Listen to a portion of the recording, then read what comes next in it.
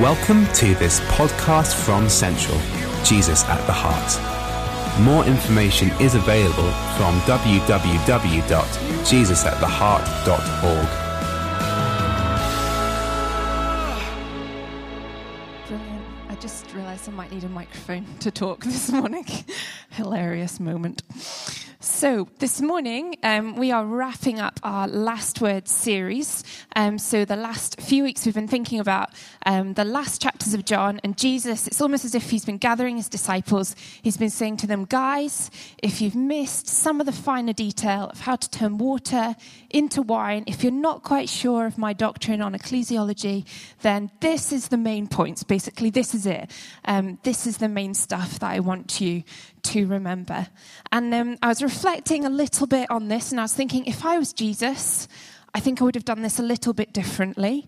Carl said something a bit like that. He said, I would have done a lot more miracles. I would have packed them into those last weeks just in case anyone was in any doubt. I would have, whacked a few more in there. If I was Jesus, I think I would have got people a lot more organized. I don't know if anyone else is with me there. I probably would have gone a little bit like this. Huddling, guys, huddling. Okay, I'm leaving. Big project deadline. Very important that you get your heads around this. So, Peter, don't stuff this up. You've stuffed up many things. Don't stuff this up. James, anger management problem. Please go to your classes, okay? John, anyone seen John? John? Oh, head in the clouds. But he hasn't, and Jesus has talked about some amazing things, and hasn't this last few weeks just been great? I think Carl's taught us so well. The Father has a house, and the house is our home, that the love of God stoops for us, and it flows in us, that as we abide, he's talked about gardening, as we abide in the vine, his life comes out of us. And in this last passage, I'm going to look this morning at John 19 at the cross. Jesus, he said all of these things, but here in this passage, he's facing the cross. And he says, in stark contrast to the rest of the chapter, 46 words, and there's a great deal of silence. So why don't we read together as we unpack this passage this morning? I'm going to read from John 19, verses 16 to 30. If you've got a Bible, you might want to open it. John 19, verses 16. So the soldiers took charge of Jesus. Carrying his own cross, he went out to the place of the skull, which in Aramaic is called Golgotha. There they crucified him, and with him 2 others, one on each side and Jesus in the middle. Pilate had a notice prepared and fastened to the cross. It read, Jesus of Nazareth, the King of the Jews. Many of the Jews read this sign, for the place where Jesus was crucified was near the city, and the sign was written in Aramaic, Latin, and Greek. The chief priests of the Jews protested to Pilate, do not write the King of the Jews, but that this man claimed to be King of the Jews. Pilate answered, what I've written, I've written. When the soldiers crucified Jesus, they took his clothes, dividing them into 4 shares, one for each of them, with the undergarment remaining. This garment was seamless, woven in one piece from top to bottom. Let's not tear it, they said to one another. Let's decide by lot who will get it. This happened that the scripture might be fulfilled that said, they divided my clothes among them and cast lots for my garment. So this is what the soldiers did. Near the cross of Jesus stood his mother's sister, Mary, the wife of Clopas, and Mary Magdalene. When Jesus saw his mother there and the disciple whom he loved standing nearby, he said to her, woman, here is your son, and to the disciple, here is your mother. From that time on, this disciple took her into his home. Later, knowing that everything had now been finished, and so that scripture would be fulfilled, Jesus said, I am thirsty. A jar of wine vinegar was there, so they soaked a sponge in it, put the sponge on a stalk of the hyssop plant, and lifted it to Jesus' lips. When he had received the drink, Jesus said, it is finished. With that, he bowed his head and gave up his spirit. Let's just pray together as we come around God's gospel this morning. Father, we thank you for John's recording of this event, the death of our Saviour. And we pray, Father, that you would speak this morning. We welcome you, Holy Spirit. Wherever we're coming from this morning, we welcome your word, Father, what you would say. Would you breathe life through this passage anew this morning? Amen. Amen. Tetelestai. Tetelestai. Tetelestai. It is finished. It is finished.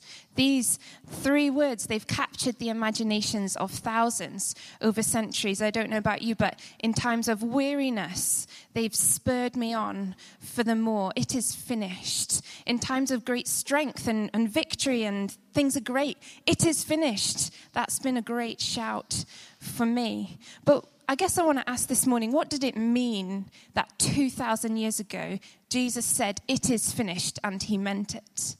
What's the significance that John records these three words as the very last words of Jesus? And I think as we wrap up the whole last words series of John, there's no better place to start, really, than there. And Jesus probably didn't cry finished in the way that we might say finished. I've finished the peanut butter. Or more frequently in my house, you finished the peanut butter and you didn't tell me, so I haven't got any more. Or I finished the loo roll, or I finished the ironing finally, or I finished that project. The English language doesn't really capture the fullness of, I think, what Jesus meant here, because this is no cry of defeat. This is Jesus's victory shout. He's saying, I have completely fulfilled the task that my Father has sent me. I've utterly validated, perfectly realized what I have been asked to do. And it was actually, and this is really important, it was about Jesus' obedience to the Father. And I've been learning a little bit about obedience recently that I thought I would share with you this morning.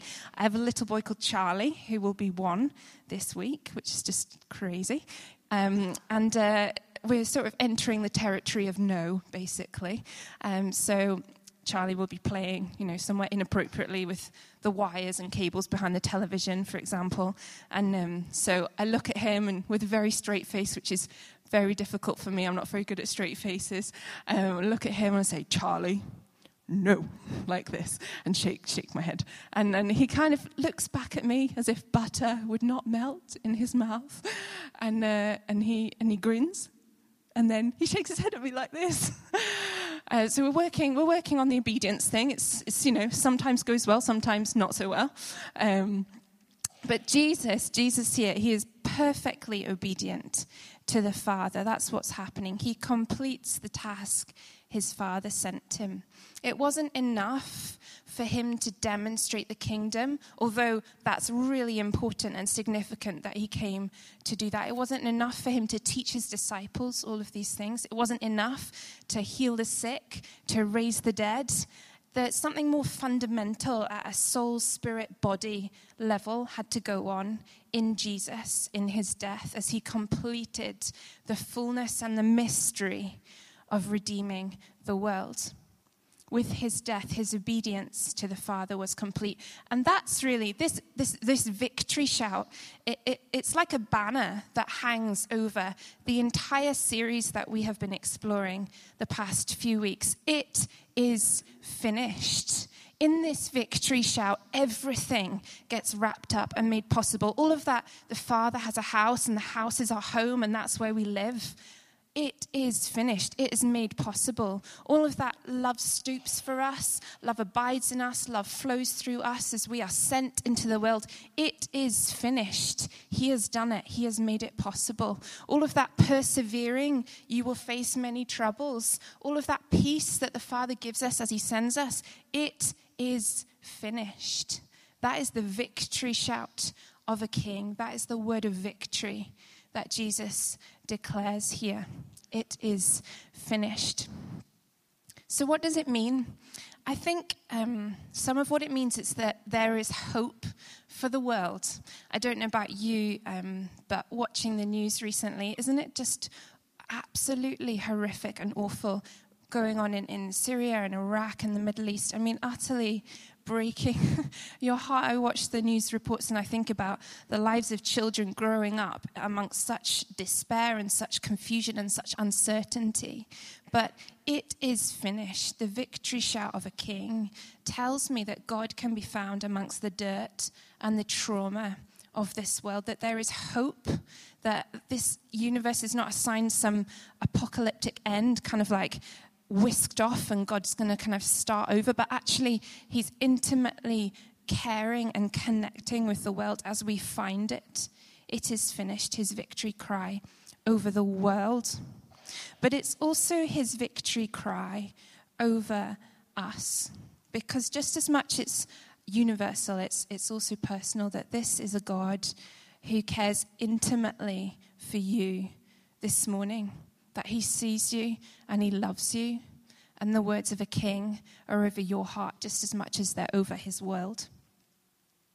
That actually Jesus, he is incredibly interested in the impact of that victory on your heart this morning. And so some of that means we don't have to live with the same framing narratives in our lives. This is who I am because of this thing that happened. This is who I am because of my upbringing or my genetics or my... Actually, Jesus has the ultimate victory. So in a sense, it is finished. They're his last words, but they're also his first words over us this morning. I wonder what it might be that perhaps God's just bringing to mind of his victory that he's already spoken over you. And he's asking you maybe to think about how you could take him at his word this morning. It is finished. I have done it.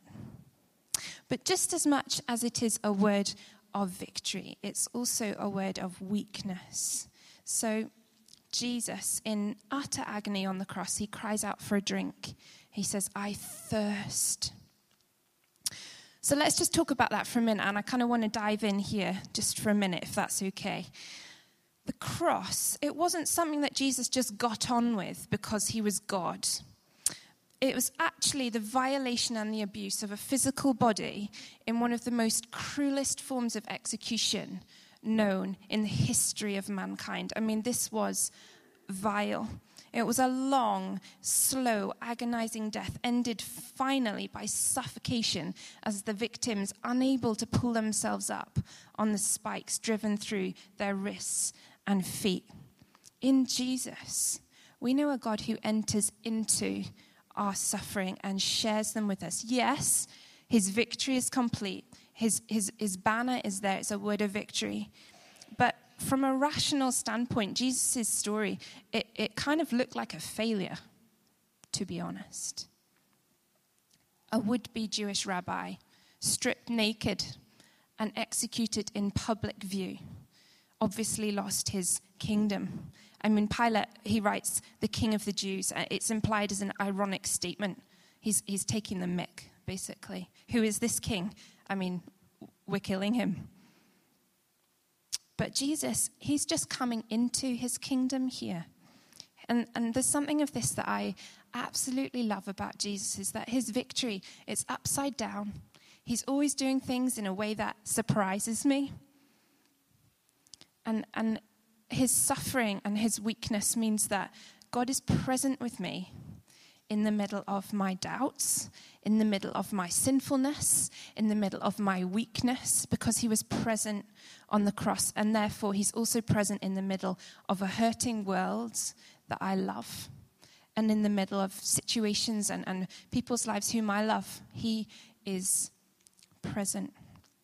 And it's crucial for us as we minister in Jesus' name, and perhaps in your different communities, some of you came up and talked about those, or perhaps you're visiting this morning and you can think of situations where you are sharing Jesus in whatever way you are doing that. It's crucial for us that we understand this weakness, because we don't have to walk around with happy, smiley kind of victory faces all the time. That's just not, it's just not what he calls us to. He suffered in his body. He knew loneliness. He knew abandonment. He knew disillusionment. He knew disappointment. He knew dishonor. He knew betrayal. He knew loss. And he knew the cross. So therefore, he knows us. And he's with us. And so he's with us always. I wonder if you sometimes wear a victory face, and maybe this morning you don't need to. I know I can sometimes do that. I don't have to wear a victory face all the time. He said it's finished. I can trust him with that. But actually, he's present here with me when I don't feel like I've got everything together or I don't understand.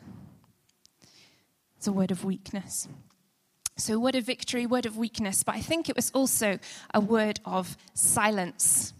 A word of silence. And you might be thinking, oh my goodness, she's actually lost it. What is she on about? A word of silence. Well, I was just really struck by this passage. That actually, the previous 6 to 7 chapters, you could barely get Jesus to shut up. I mean, it's kind of like speech after speech after speech. But here in this chapter, it's 46 words and a great deal of silence. And I don't know how you personally feel about silence. I love silence. I am quite a big introvert, so I love, time on my own, reflection, all of that kind of stuff. This year I've been quite privileged to spend a bit of time with one of the girls from our youth, and she shall remain nameless, but she is not a big fan of silence. She's one of the most talkative people I've ever met. She's the number 4 daughter of our senior pastors.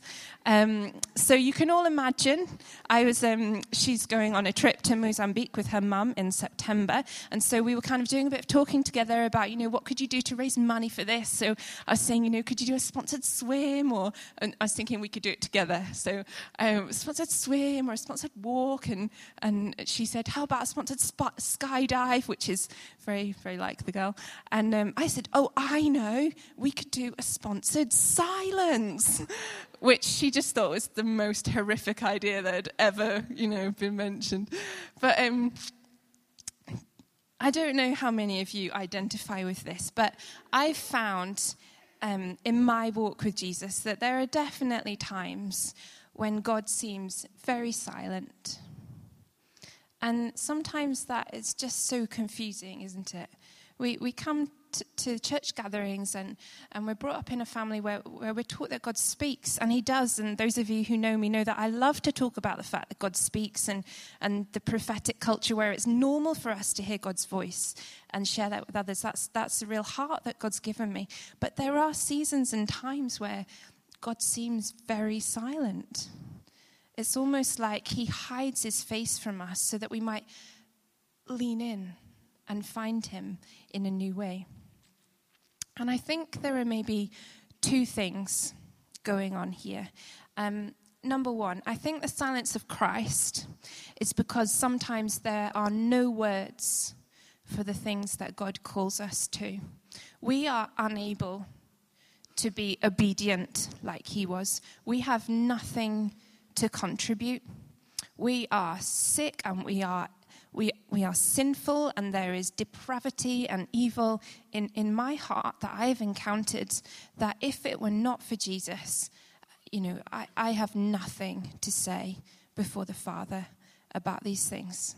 I have nothing to contribute. And in Pilate's courtroom at that beginning of the passage that we just read, Pilate says to Jesus, "What is it that you have done?" Jesus, silence in Pilate's courtroom. And this is a complete echo to Genesis 3. We look back and we see Father God with Adam and Eve in the garden. What is it that you have done? And they are unable to answer because they have sinned. And I think Adam goes on to say something about it was her fault, but that's a completely other talk, so we won't go there. But Jesus, he is taking the place of us who have no answer, nothing to say before the throne of the Father. He is being obedient to the letter with this task that God has set him. And he represents us He stands, as it were, before us, before the Father, and he has no answer. He is silent. What is it that you have done? Silence. But I think the silence of Christ in this passage, it also points us to a truth, if I can wander down this little rabbit hole for a minute, that sometimes there are seasons where he is silent. And that is not vindictive, but it's just the way that God prepares us, the way he disciplines us like a good parent, so that actually we might lean in and find his face and his voice, his hands, his heart in a new way. R.T. Kendall, he calls this the betrayal barrier. He does not actually betray us, but it sure feels like he does. And when God appears to be hiding, we are sent looking for him. And so could it be, in the mix of this last series, that we need reminding of this, that there are seasons in amongst the abiding and the wrestling and the sending and the outpouring. There are seasons where God, he seems to be hiding, but that's okay. And could it be, as we lean in, that he's actually on the brink of breakthrough in our lives? That actually only where graves are is there resurrection. And there are things that he teaches us in hiddenness and silence, and as we go searching for him, that he couldn't teach us when we're up on the mountaintop. So it's a word of silence. Word of love. Just got a couple more, and then we're going to wrap up. A word of love. Jesus, he turns to his mother and his son, and I love this. He says, "Woman, here is your son." Isn't it remarkable that in amongst all this incredible pain, Jesus, he's on the cross, he still finds time to give dignity and support to his family and friends. And it's here at the foot of the cross that actually this new community of people, this is why we are here this morning, here in Edinburgh, in this particular building. It's because Jesus, at the foot of his cross, this whole new family of God is formed, not based on our likes or our dislikes, or whether we think soirees should be banned or not banned, or whether we're going to vote yes or no, to pick another contentious issue. But actually, it's based on Jesus, just on him. And actually sitting next to each one of you this morning is the closest thing to family that you're ever going to get, because it's the Holy Spirit present in you and present in them that binds you together. And that's what Jesus was doing here. Woman, here is your son. His word of love, that he loves us, so he provides for us in that way. And I wonder what his word of love to you is this morning. And for each one of you, it'll be different. Maybe just even, I think for a few of you, as you are coming in, actually, God did say to you what his word of love is to you this morning. There is hope for you. I am redeeming this. I'm sorting this situation out. Remember this person. This is who I am giving you. That Jesus, he's always providing. He's always with us. His word of love. And then finally, the word of God. Because over and above every audible word uttered in the whole end chapter of John and in this entire series, surely the best word of all is that Jesus is the word of God. And here, as Jesus dies, the claim of John 1:14, the word of God made flesh, is completely vindicated, completely made through, completely finished. And in this word, everything else finds its completion. Like I was saying earlier, the victory banner of Christ, it is finished. Everything gets wrapped up here. Because in this chapter, what happens is that Jesus, he enters the full reality of death. He doesn't just kind of walk up to it in a kind of Doctor Who special and gets beamed up, but he actually enters into the fullness of death for us and with us. He is the Word of God. That's what that means. And as I was just reading through this passage, I found this really beautiful passage from Bruce Milne's commentary, and I'd love just to read it to you about Jesus and how he walks with us, descends with us into death. He walks with us through that door, all the way with us, right into the grey, after-death world of funeral parlours and the making of arrangements for the disposing of the body. The world of strained faces, hushed voices, and tear-stained eyes. He takes his place within the world of the receding past where death's destructive power is so real and irreversible, dead, buried, gone. And yet, Jesus was king in death. He was king in death, and in his victory, the Father raises him from the dead, and so he is alive. And so in these final last words of Jesus, as he meets us at the very end, in our death, in our sinfulness, in our sickness, in our inability to make anything happen on our own, he comes and he breathes life. And so in amongst everything that I've talked about this morning, I wonder if you might just take a minute just to think, what's the thing that God's been saying to me, and where is it that he would breathe life into me? As he says, it is finished, his word of victory. As he says, I thirst, as he identifies with us in every weakness. That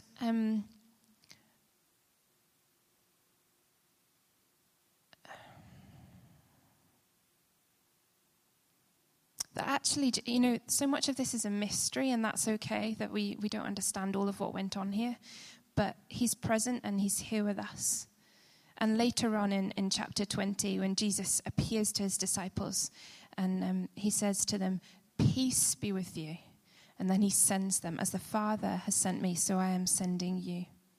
So why don't we stand together, and I'd love just to lead us in prayer as we respond to what God's been saying, and then Amy and the band are going to come. So why don't we stand, and I would love just to pray.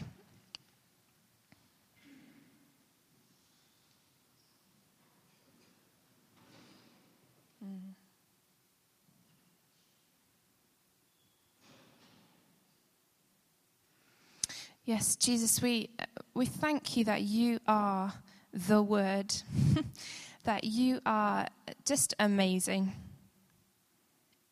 that you conquered death, that you rose again, that you are King, that you are victorious over us and over this world. And so, Lord Jesus, acknowledging that so much of this is mystery, so much of this is beyond comprehension, beyond understanding. We just want to bring you the things that we think you've been highlighting to us this morning. And just in the quiet, Lord, to bring you our hearts once again. Thanking you that you are present in our weakness and in our doubt just as much as in our celebration and our joy. So just in the quiet, just a minute to reflect on what God has been saying to you.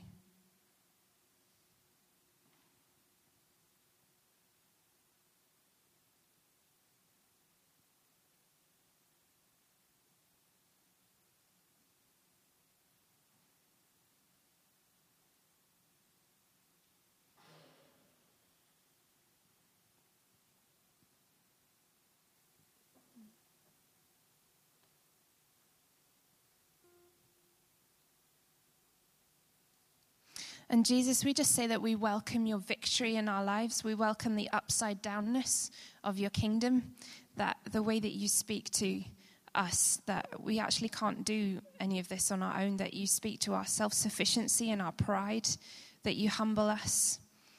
And we invite, Father, your power and your hope afresh into our hearts this morning. And Father, I just welcome that, and I pray for my brothers and sisters that you would breathe afresh your hope and your victory and your strength into hearts this morning.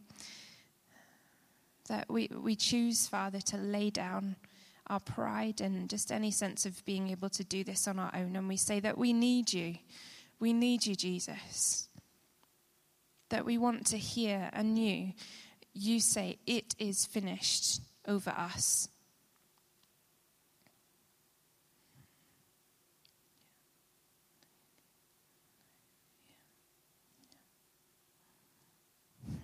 Yeah, Jesus, we worship you.